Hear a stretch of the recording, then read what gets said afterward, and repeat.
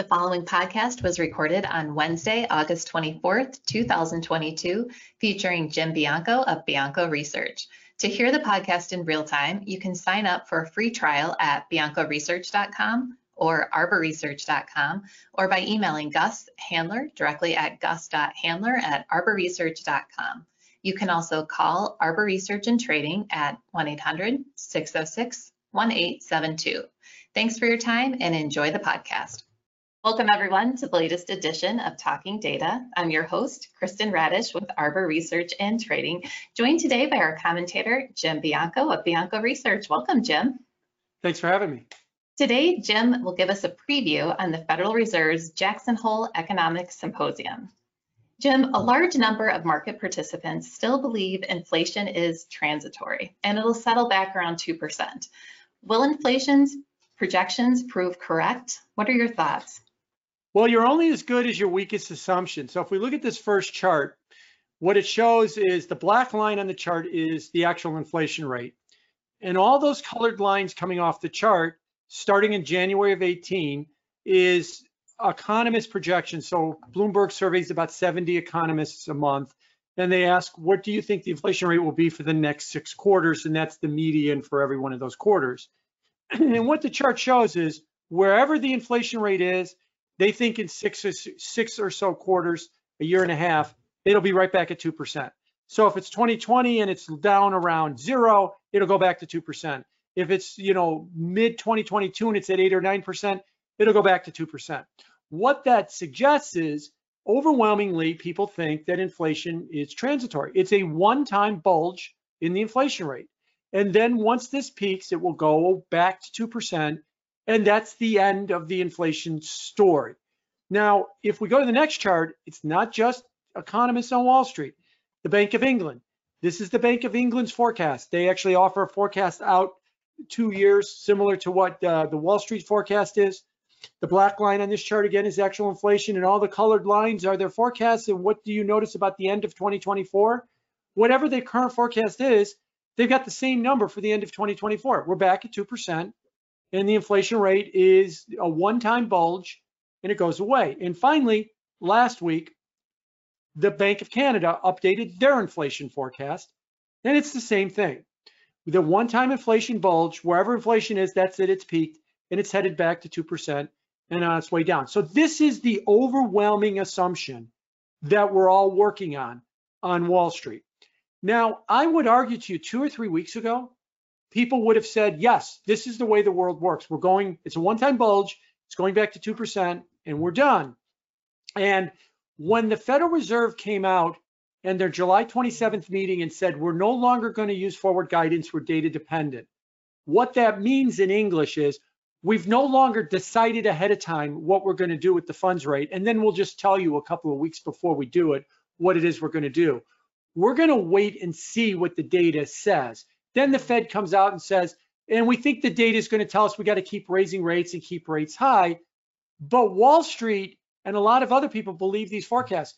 No, Jay, you're going to see that in the next couple of months, the data will show we're on our way back to 2%. And you could stop raising rates by, say, the end of the year. That's now becoming challenged a little bit more.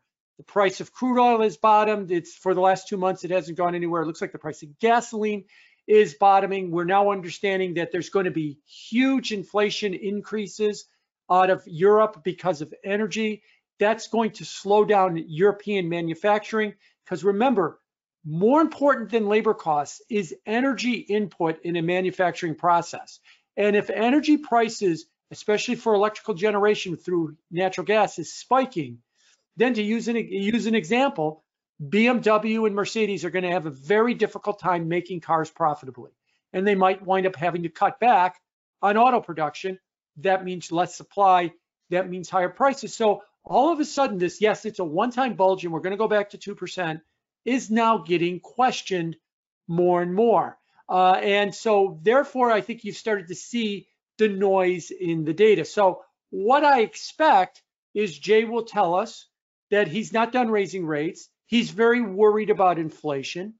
There might be a little bit more receptive audience to this. I'm very worried about inflation. Like I said, a month ago or 3 weeks ago, we've been, nah, don't worry, Jay, it's going away. And I will be listening closely for his explanations as to why he thinks inflation may not go away. Now, those usually fall into three camps. The lack of cheap energy. Even though oil prices are down a lot, they're still $100 a barrel on Brent crude oil. That is a very elevated level. We're still well over, we're still well near $5 on diesel, which goes into transport costs, and near $4 on gasoline, and that's after a big slump.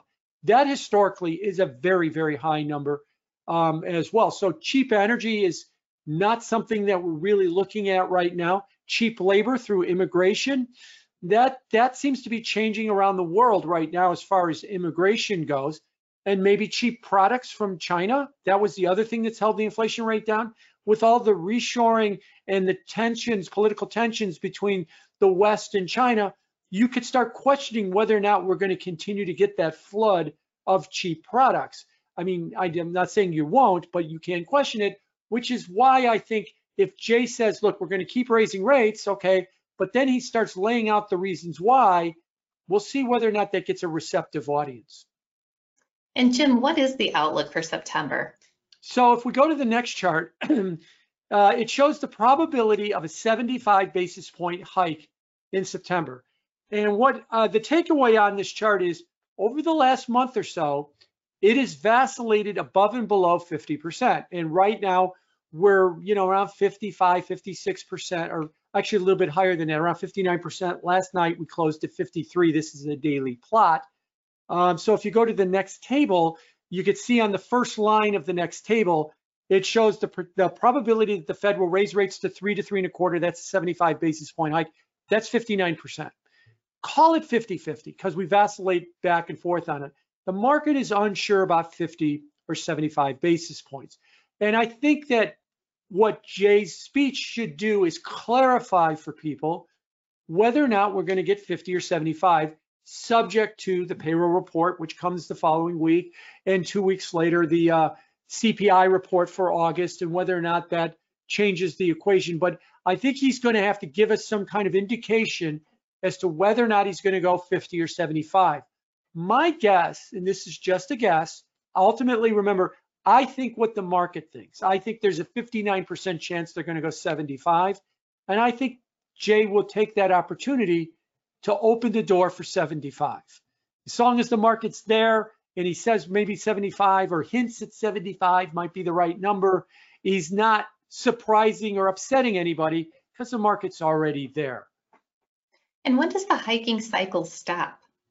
So if you look at the rest of this chart, it shows that after September, this is market expectations, 87% chance that the Fed raises 25 in November, a 50% chance that the Fed raises 80% chance, that the Fed raises another 25 to 350, 375 at the end of the year, and then maybe one more rate hike after that to around 4 to 4.25.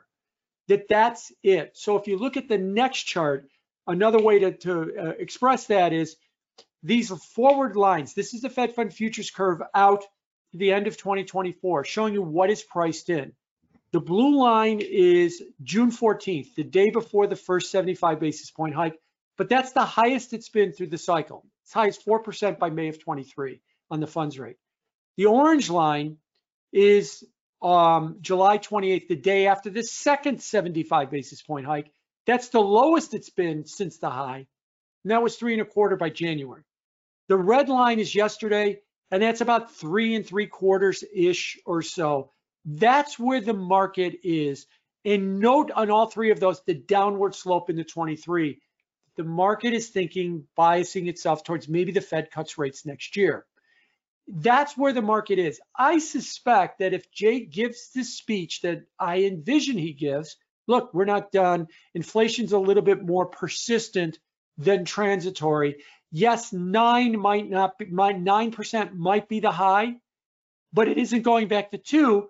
If it's going back to 4 or 3.5 or 4.5, we got a lot more rate hikes to do. And if it doesn't go down to 2, there's going to be no rate cuts for a number of years. And then the final thing I think he might say is, if you ask me, and this is the biggest debating point on Wall Street, high inflation, weak economy.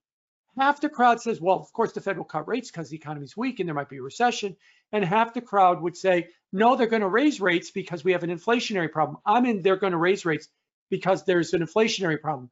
I suspect Jay will probably give us an indication as to which way he's going to go on that. And I suspect it would be raise rates because of inflation problem. If the economy slumps, if unemployment starts to creep up or the like, man, that's just the cost of trying to get inflation down. Finally, the last thing I'll mention about his speech, and I say this with humility, I'm not trying to poke fun at him, but if you go back and you look at last year's speech, he said inflation was transitory. He said that the appropriate funds rate would be 0 for the next year. He said you would not see an increase in wages at all, and that they had to worry about getting the unemployment rate down. In other words, everything he said last year did not come to pass, or everything he said last year was wrong. Look, what he said was a consensus thinking. A lot of people thought that, they all agreed with him, and it turned out to not be the case. So when we look at forward rate charts like this, when we look at projections like the first chart showed of what economists think, these are guesses into the future. Let's not confuse that with, oh, well, the economists all think that this is what the inflation rate will do for the next 2 years, or the market's pricing in that red line, this is the path of the funds rate for the next 2.5 years. So therefore, it must be what's going to happen. No, it could be something completely different.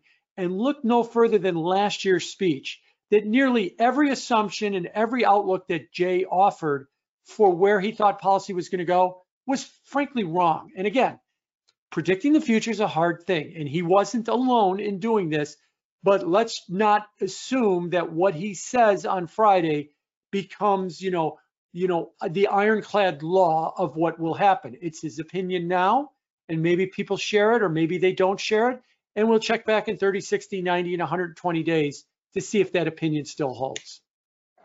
Well, thank you, Jim, for your thoughts today, and thank you everyone for joining us. If you have any questions on Arbor Research, Bianco Research, or Arbor Data Science, please contact Gus Handler at gus.handler@arborresearch.com. Thanks everyone, have a great day.